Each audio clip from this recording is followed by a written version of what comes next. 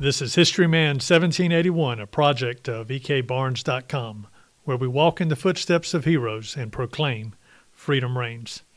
Today's podcast is actually the second podcast with Zach Lemhouse from York County, South Carolina. He is the York County, South Carolina historian and director of the Southern Revolutionary War Institute for the Cultural and Heritage Museums of York County. Welcome, Zach. Hey, thanks for having me again. Thanks. Zach, in the last podcast, we were talking about kind of an overview of York County and Sure. what it has to offer from a history standpoint, specifically the Revolutionary War history that we try to concentrate on this podcast.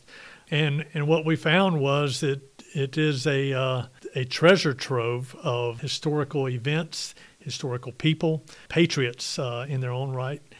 We see the militia, citizen soldiers, forging out a new nation here in the backcountry of South Carolina.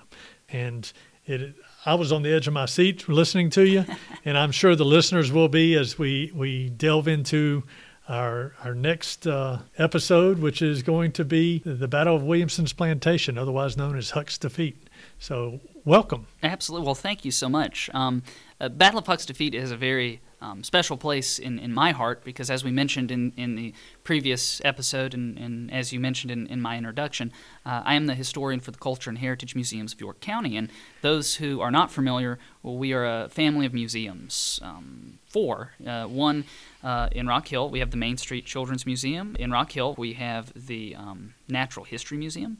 We have the McKelvey Center campus, where we are recording right now, which houses the Southern Revolutionary War Institute. But we also have Historic Brattonsville. And if you've never visited Historic Brattonsville, I will encourage your listeners to do so, because it is the site of the Battle of Williamson's Plantation. We actually own that property, and there is a battlefield trail we have found with archaeological research and primary historic documents, a lot of which, like I said earlier, was compiled by my predecessor, Michael Scoggins. They were able to narrow down the actual site of this battle, and visitors to Brattonsville can go tour it. So I would definitely encourage your listeners to come out and take a look. It is a fantastic site, and it's a site that has been kind of brought up from ruins. Absolutely. Out of the ashes of ruins. I'm excited to hear hear the history of Huck's Defeat and what we found. Absolutely. So for the listeners that don't know, the Battle of Huck's Defeat occurred in the early morning hours of July 12th, 1780, when a detachment of Patriot militia from General Thomas Sumter's brigade, under the command of Colonels William Bratton, Edward Lacey, Andrew Neal, and John McClure, engaged with a combined British force of Loyalist militia, New York volunteers, and British Legion Green Dragoons under the command of Captain Christian Huck. This is a turning point in the American Revolution in South Carolina's backcountry because it marks the first time in South Carolina's history when a group made up of exclusively Patriot militia is able to overcome a force of predominantly British provincial soldiers. This Patriot victory at Huck's Defeat also provides a morale boost for the backcountry patriots. I'll give you an example. As a result, local partisan bands, the ranks started to swell. Prior to this engagement, Thomas Sumter had approximately 300 men, and after this engagement, he has approximately 600 men. So his size doubles as a result of this Patriot morale boost that will occur after the Patriot victory at the Battle of Williamson's Plantation. Well, so right prior to this battle, we had several things going on in South Carolina. Sure. Charleston fell. Sure, in May 12th, 1780. They chased Beaufort all the way up to the Waxhaws. Yeah. They backtracked to Camden and started fortifying Camden. And when I say they, talking about the British. Sure. And then all the Loyalists started coming and rallying together. We had Beckham's Fields, where the Loyalists were coming together and having a big meeting, and then we had the Patriot militia come and disperse them there. Mm-hmm. We had the Loyalists coming together at Mobley's Meeting House in Fairfield County. Mm-hmm. And William Bratton was involved in that one. I don't want to go too far down a rabbit hole, but in Fairfield County, you had Richard Wynn, who is the namesake of Winnsboro, of course. And Richard Wynn wanted to disperse the Loyalists that were gathered there, right? And as you mentioned, Alexander's Old Field and Mobley's Meeting House, these Loyalists were coming together because there had been a proclamation by Sir Henry Clinton, the commander-in-chief of all British forces in the American colonies at the time, and he had promised in one of these proclamations protection for any loyalists that would come and sign and plead an oath, right? So we do see loyalists in the area coming out of the woodwork, so to speak, and coming together to get this protection that's been promised. And we see that at Alexander's Oldfield, where, you're right, Patriots under the command of John McClure attack this group and disperse them, right? And I think that was June 6th, 1780. And then on June 8th, 1780, the same thing occurs in Fairfield, but Richard Wynne is unable to recruit Patriots in his area of Fairfield to disperse these loyalists, so he reaches out to York County. He reaches out to Colonel William Bratton and John McClure again, and they raise a group of soldiers, and they go out and they do the same thing at Alexander's Oldfield. At Mobley's Meeting House. And as a result of these two Patriot victories, and we should note that Alexander's Oldfield on June 6th is the very first Patriot victory after the fall of Charleston. There hadn't been a Patriot victory yet. And then Mobley's Meeting House, 2 days later, is another Patriot victory. And as a result, it enrages the British in the area, especially the ones at Rocky Mount. George Turnbull is the British officer in charge at Rocky Mount, and he dispatches a group of British to burn down Hill's Ironworks, which are in York County as well. Now, was that Christian Huck that he sent? That was absolutely Christian Huck that he sent. What's the background on Christian Huck? Wasn't he called the swearing captain? Yeah, so Christian Huck is an interesting character. Christian Huck was born in Germany around 1748. There's a record of a Christian Huck who arrives in Philadelphia in 1772, so we can assume that is our Christian Huck, quote, our Christian Huck. He was in Philadelphia. He worked as a lawyer, and he dabbled in real estate for a while. And when the Revolutionary War erupted, Huck was a staunch loyalist, of course. He came down on the side of the loyalists. This was not an issue at first, but on May 13th, 1778, Huck's name appeared in a local newspaper called the Pennsylvania Packet, and his name was on a list of loyalists that were being accused of treason, right? Or, quote, that they had, quote, attained of high treason. And Huck was branded as a traitor from that moment forward, and he was stripped of all his property. So it's not surprising that once this occurred, that he's going to get out of town, so to speak.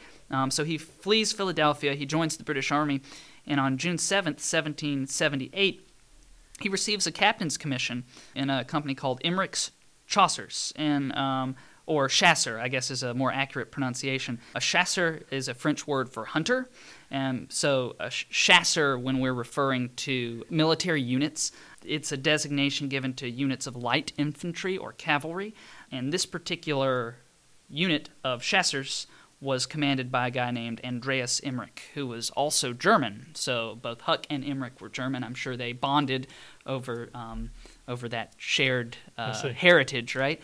And Huck was a member of Emmerich's Chasseurs until it was disbanded by Sir Henry Clinton, who, like we mentioned earlier, was the commander-in-chief of all British forces in North America at the time, and he disbanded the Chasseurs in 1779. And Huck was reassigned to command a company of dragoons. And, of course, the dragoons were under the command of Banastre Tarleton. So Huck was under the command of Banastre Tarleton, and Huck was present at Buford's massacre that you alluded to earlier. So Huck was there for that engagement. He was sent then to attack Hill's Ironworks, which was the only ironworks south of Virginia at the time that was producing any kind of munitions for the Patriot cause. So you could imagine it made it a prime target for the British. Plus, the act of burning the ironworks was in part retaliation as well for the Patriot victories that occurred at Alexander's Oldfield and Mobley's Meeting House that we just discussed. From a backcountry standpoint, they didn't just produce munitions, though. Also, they not produce plows and and all the other farm implements, tools, kitchen utensils. Absolutely. If it weren't for the metal plows, they would have to use wooden plows. Correct. Absolutely. So there was some domestic uses for what Hill was doing as well. Absolutely. So when it affected the farmers and the domestic life of those around here when they burned those works. Absolutely. And we see the Battle of Williamson's Plantation. I mean, William Hill is present at the Battle of Williamson's Plantation. So you can imagine that, to a certain degree, at least from Hill's standpoint, and I would imagine a number of the other patriots involved at the Battle of Huck's Defeat, that this was in part a retaliation for the burning of Hill's ironworks, as well as other offenses. You mentioned that Huck was known as the swearing captain. He absolutely was. He tended to take the Lord's name in vain quite a bit, which, of course, you can imagine flew all over these backcountry staunch Covenanters, Presbyterians. Absolutely.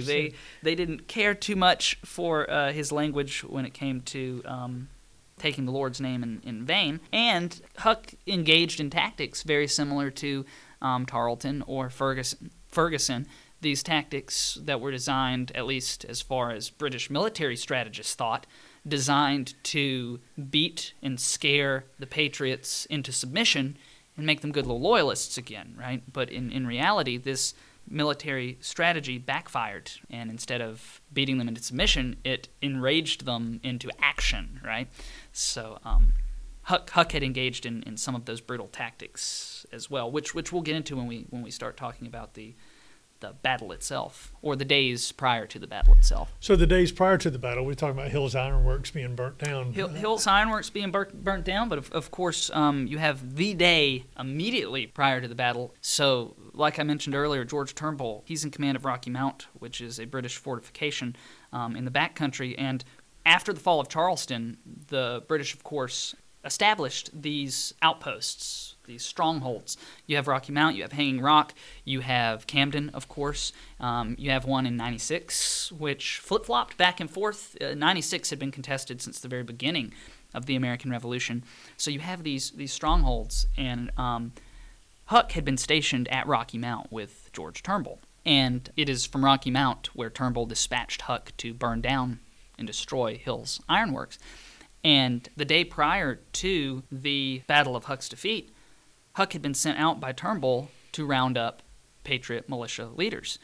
Turnbull had a good reason to believe that Patriot militia leaders would be at their homes.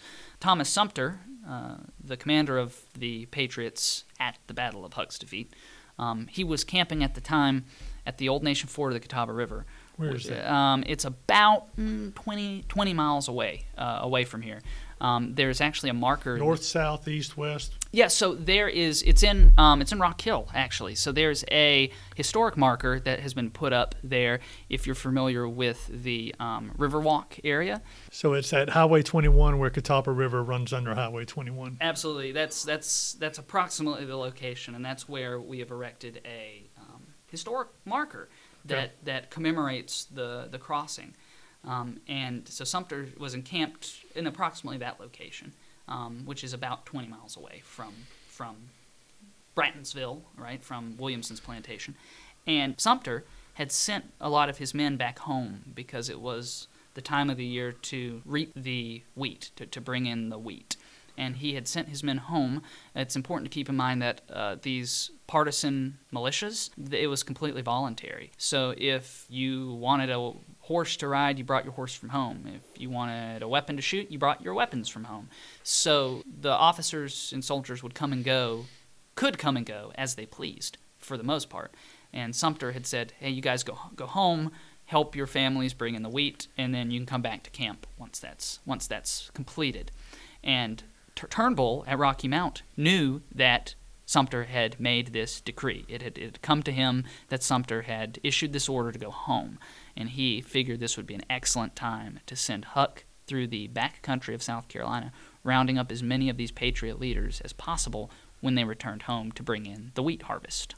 Huh. So we see Huck and his men arrive at Bratton's home the day before the battle on July 11th, 1780. And a lot of what we know about Huck's arrival at Bratton's plantation comes from Bratton's eldest son, William Jr. William Jr. was 7 years old at the time, and William Jr. remembers these officers, these soldiers coming to his home. Initially, he remembers the New York Volunteers, so it's important to remember that Huck was in command of a combined British force. It wasn't just provincials. He had British Legion Dragoons under his command, so they were professional soldiers. They had the New York Volunteers. They were professional soldiers. But then he also had 2 different regiments of Loyalist militia with him as well. And William's eldest son, William Jr., remembers the New York Volunteers. Huck must have arrived later, but he remembers the red-coated New York Volunteers coming first. And Martha, Colonel Bratton's wife, and 7-year-old William Jr. step out on the porch to talk with the New York Volunteers. And one of the New York Volunteers steps up. We don't really know his name. He's a red-headed fellow named Henry. That's all that William Jr. has to say about it, that it's a red-headed guy named Henry. He steps up and he takes the reaping hook, one that presumably was used to bring the wheat harvest in that we spoke of earlier, and he holds it to Martha Bratton's throat. And so this is a handheld. Absolutely. Handheld where reaping you're hook. grabbing a hold of the stalks by one and then... And you bring it across to cut the stalk. Correct. And he held it up to her throat. This red-headed New York Volunteer held it up to her throat and threatened to cut her head off if she didn't reveal the location of her husband, which you can imagine if you are a 7-year-old William Bratton Jr., this is a terrifying experience. Sure. Luckily, for Martha especially, one of the militiamen steps forward. One of the Loyalist One of the Loyalist militiamen, yeah. His name is John Adamson. Okay. Now, is he from this area? So there are actually 2 Adamsons. There are actually 2 Adamsons present. There's a William Adamson, who is the commander of the New York Volunteers. Okay. We don't want to confuse John Adamson with William Adamson. Okay. William Adamson, he is a member of the militia, and after this event, he's referred to as the Honorable Tory, because he steps forward and he orders this New York Volunteer to step down, and it's less of an order and more of a physical act. He apparently draws his sword and beats the New York Volunteer named Henry, who is threatening Martha, with the flat side of his saber, and then kicks him down the steps of the front porch. So he physically saves Martha Bratton's life. Well, that is interesting. If he was a Loyalist militia, he certainly doesn't have any command over the New York Volunteers who were dressed out as provincials, correct? Absolutely. So he took a risk. He took a risk Sure. in stepping forward to stand up to something that he saw as unjust. So that's the day before the battle. That's the day before the battle. So Martha's life is saved by this honorable Tory named John Adamson, and Huck and his dragoons arrive later in the day, and Huck makes a second attempt to ascertain the whereabouts of Colonel Bratton. Huck orders Martha to make him dinner, and over dinner, Huck asks again, "Where is your husband?" And he offers William Bratton a commission with the British Army. He offers him a commission, and again Martha declines to tell him the whereabouts of her husband. And during this dinner, William Jr., the 7-year-old, right, where we get a lot of this account, was seated on Huck's knee. Huck was bouncing him up and down, and William distinctly remembers like playing with the buttons on Huck's dragoon coat. And when Martha refuses to disclose the whereabouts of her husband, Huck gets enraged. And this is where the swearing captain comes out, right? Huck abruptly stands up, he knocks the chair that he's seated in over, and actually throws young William to the floor. William, who had been seated on Huck's lap, hits the hearth and breaks his nose. And for the rest of his life, William Jr., when talking about the American Revolution and his experiences, he considers that injury his battle scar. Since, of course, he was too young to actually fight, Sure. he will point to his nose when discussing the Battle of Williamson's Plantation and say, "This is my battle scar. I was involved in the Revolutionary War just like my father was." So Huck swears up and down. He throws a tantrum, and he locks Martha and their then 5 children upstairs in the garret above the house, and makes some veiled threats, most likely that he will return and burn the house down, possibly with them inside. And then he proceeds on to the neighbors of the Brattons. That would be the Williamson's plantation. And Huck goes to the Williamson's plantation for a number of reasons. It's a good place for Huck to batten down for the night. There are accounts that the Williamsons had oats at their plantation, so a good place to feed and water the horses. So Huck is going to spend the night inside the Williamsons' home. The provincial soldiers, like the other dragoons and the New York Volunteers, they will be immediately outside of the Williamsons' home. And then you'll have the Loyalist militia that will be encamped further on the Williamsons' property. Sure. So are they building fires and that sort of thing? Absolutely. And using the fences to build those fires? Absolutely. They're building their fires, and they're getting things ready for the night. And Sure. and they will spend the night there at Williamson's plantation. This is the night of July 11th. Now, William Bratton knew approximately where Huck was. News of Huck's location had been told to him. So there's a couple stories here. There is a family story, which I quite like, though it can't be necessarily corroborated with primary source documentation. But the family legend, the lore that I like, is that he was informed by an African-American slave of the family whose name was Watt. Now, the legend goes that Watt was sent by Martha prior to the arrival of the British forces at her home, that she had been warned that the British were coming by other community members, and that she had dispatched the African-American slave, the Bratton slave named Watt, with a message to her husband, who, like we said earlier, was camping about 20 miles away at the Nation Ford of the Catawba River. So that's one story. I tend to like that story. Like I said, there's really nothing to corroborate it. It is interesting to point out, though, that we have discovered a slave cemetery at Brattonsville, and there was a tombstone there that was erected to Watt by the Bratton family.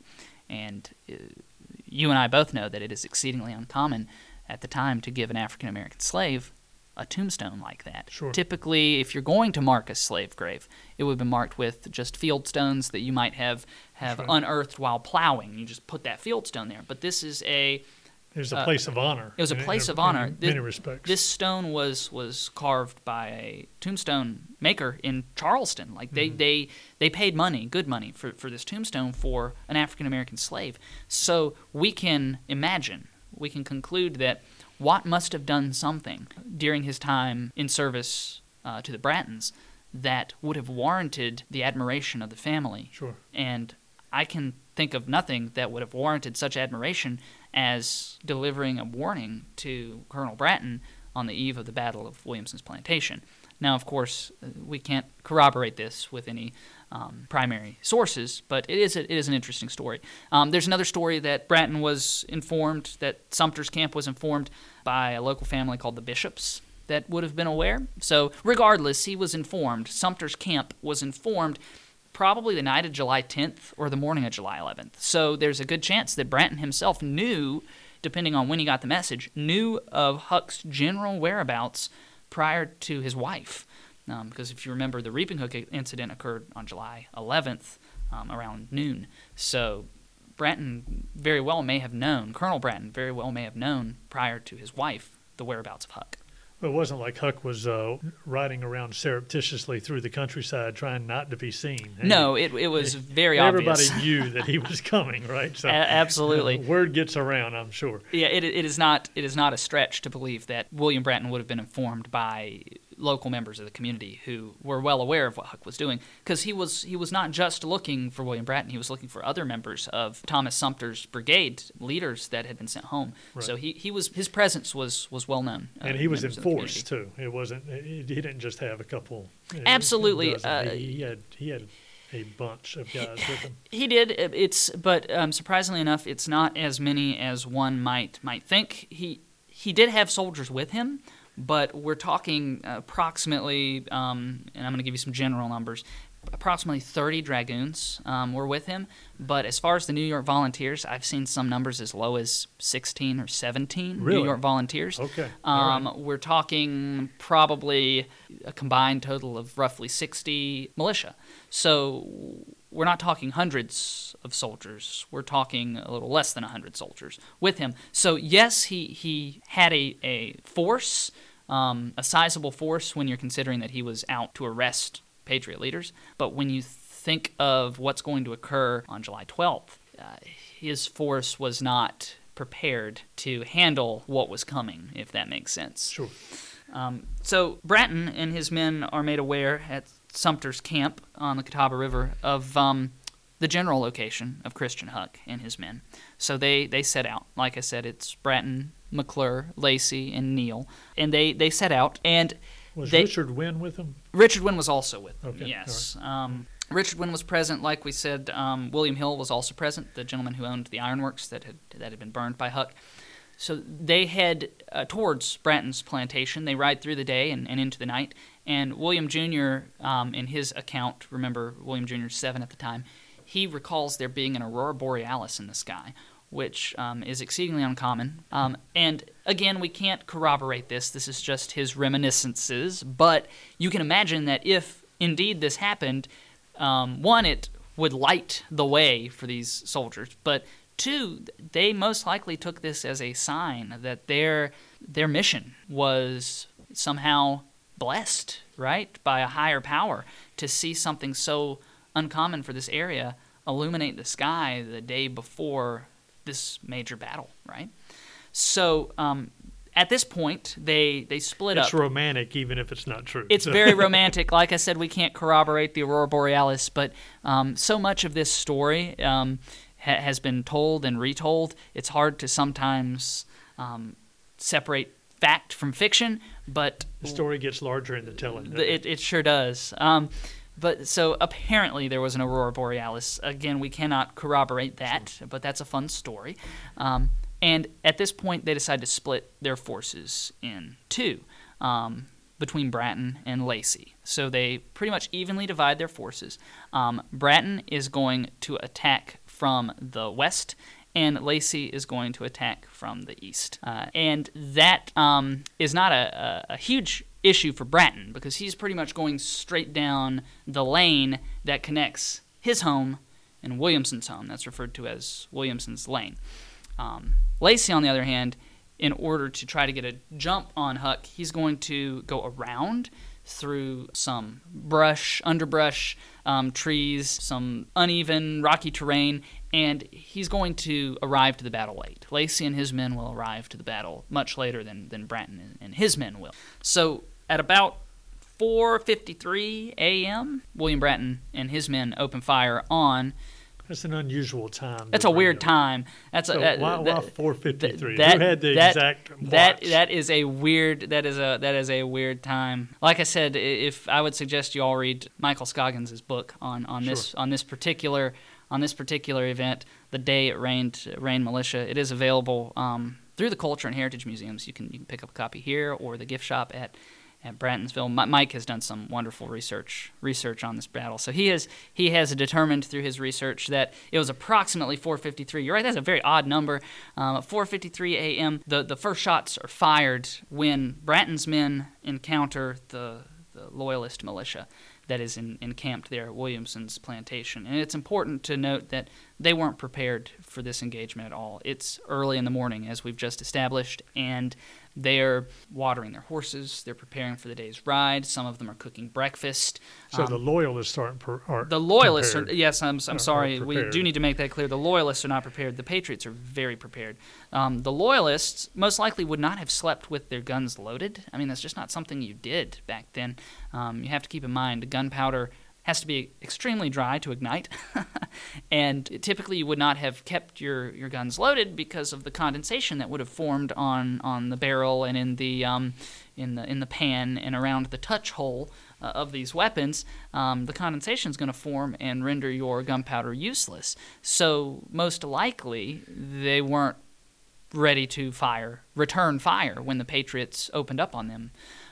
So it was not a long engagement with the Loyalist militia.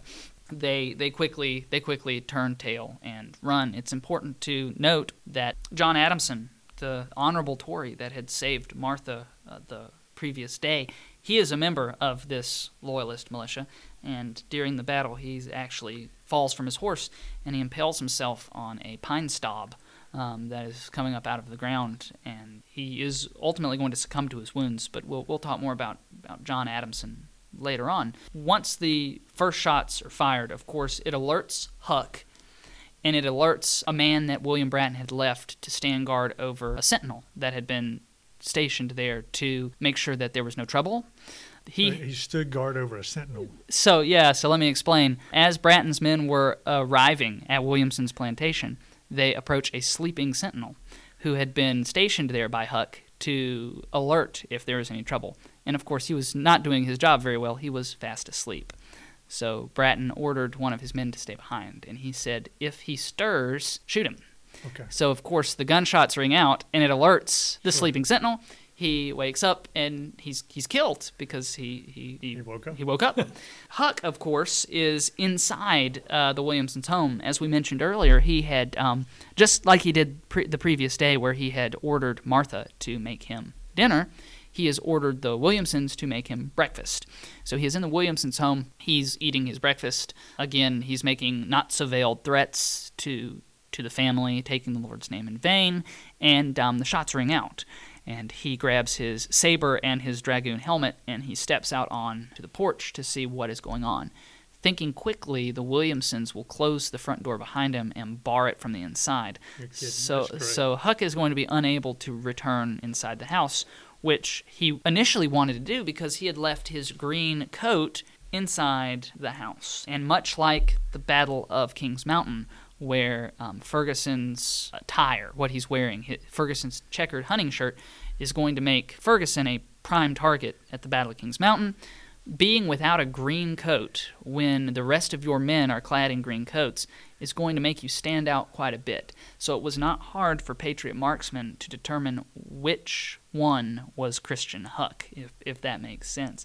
It looks like this might turn into a 2-episode podcast, so I'm not sure how this is going to work out, but let's continue. That's fine. There's a lot to tell. Let's continue with the second half of this